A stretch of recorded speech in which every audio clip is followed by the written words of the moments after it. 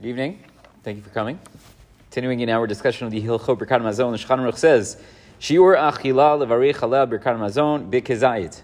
So what is the minimum measurement that a person needs to eat of their bread in order to be obligated in saying Birkat Hamazon, in benching? Shulchan Aruch says a kezayit, the volume of an olive, whatever that is. Good. Mishnah Berurah says, even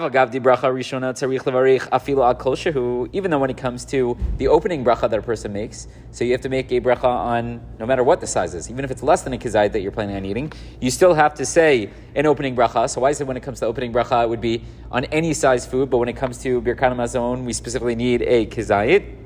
So he says, the reason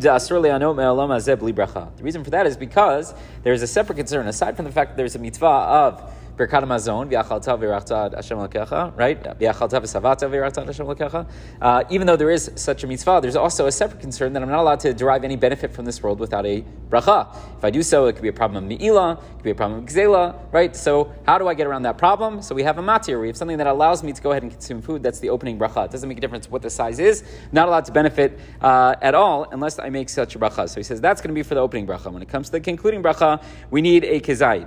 He says, Hainu midrabanan, but that's only rabbinically. Rabbinically, you have to have a kezayit. Aval mideoraita, but according to the Torah, ino chayav levarech birkat hamazon ki im kisheachal dafka shiur svia. According to the Torah, you only have to bench once you reach the point of svia, of being satisfied. Shneimar v'achalta v'savata v'irachta. Right, as the pasuk says, you'll eat and you'll be satisfied, and then you'll say the bracha. So let's say I ate a kezayit, but I'm not full, right? Which in theory it could happen, right? So, do I have to say Birkat Hamazon? You do, but only on a rabbinic level, not on a biblical level. Biblical level, you would need to have a feeling of sviyah. He says, V'shiur sviyah, what's the measurement of sviyah? What does that mean to be satisfied? How do I measure that? So he says, Mashma mi Sefer HaChinuch, it sounds like from the Sefer HaChinuch in Parshat Ekev, De'eno shaveh b'chol adam. Depends. It's subjective. It's not going to be the same for each and every person. Each person knows when they're satisfied and when they're not. He says, then let's say I'm a very pious person and I only eat that which I need to live, so I never get to the point really where I'm full. So he says, if that's what you always do, so when you reach that point, even though technically you're still hungry, but it's enough that you know you have your minimum calories, whatever the case is. So he says that would be considered kedei sviyah. You would be able to say Birkat Hamazon on a biblical level. So a couple important points here. Number one is that according to the Torah, you need to be at the point of sviyah. You have to be completely satisfied. But rabbinically, even if you're not at that point, you would still have to say Birkat Hamazon once you reach the point of kezayit. Which means that when we run into situations, let's say, of safek, of doubt, I can't remember, did I say Birkat Hamazon, did I not say Birkat Hamazon?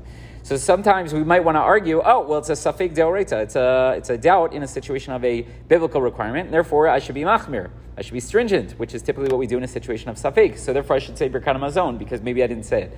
Problem is, if you know that you never got to that point of sviyah, so then it's not necessarily a safek deoraita. You're not in a situation of a biblical doubt because you never reached the point of sviyah. So we have to figure out what the case is. What we also are learning is that this point of sviyah is subjective. So if you look, for example, Shara Tzion here says, "V'lechora mashma milashano de'imhu ish ra'avtan ve'ino savea ki im be'achila meruba me'od eino mitchayev ki im lefi sviyato."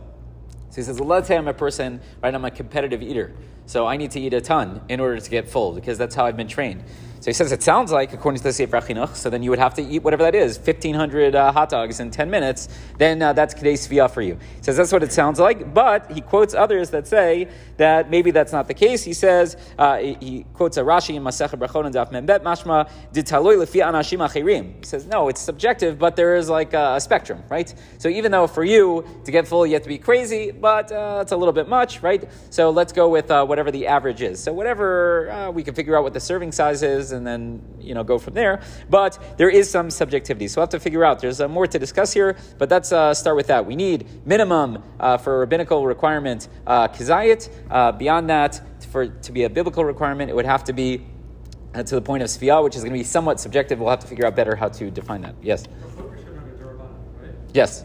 So before the Brachot Rishon were enacted, so what was the Rishut to eat?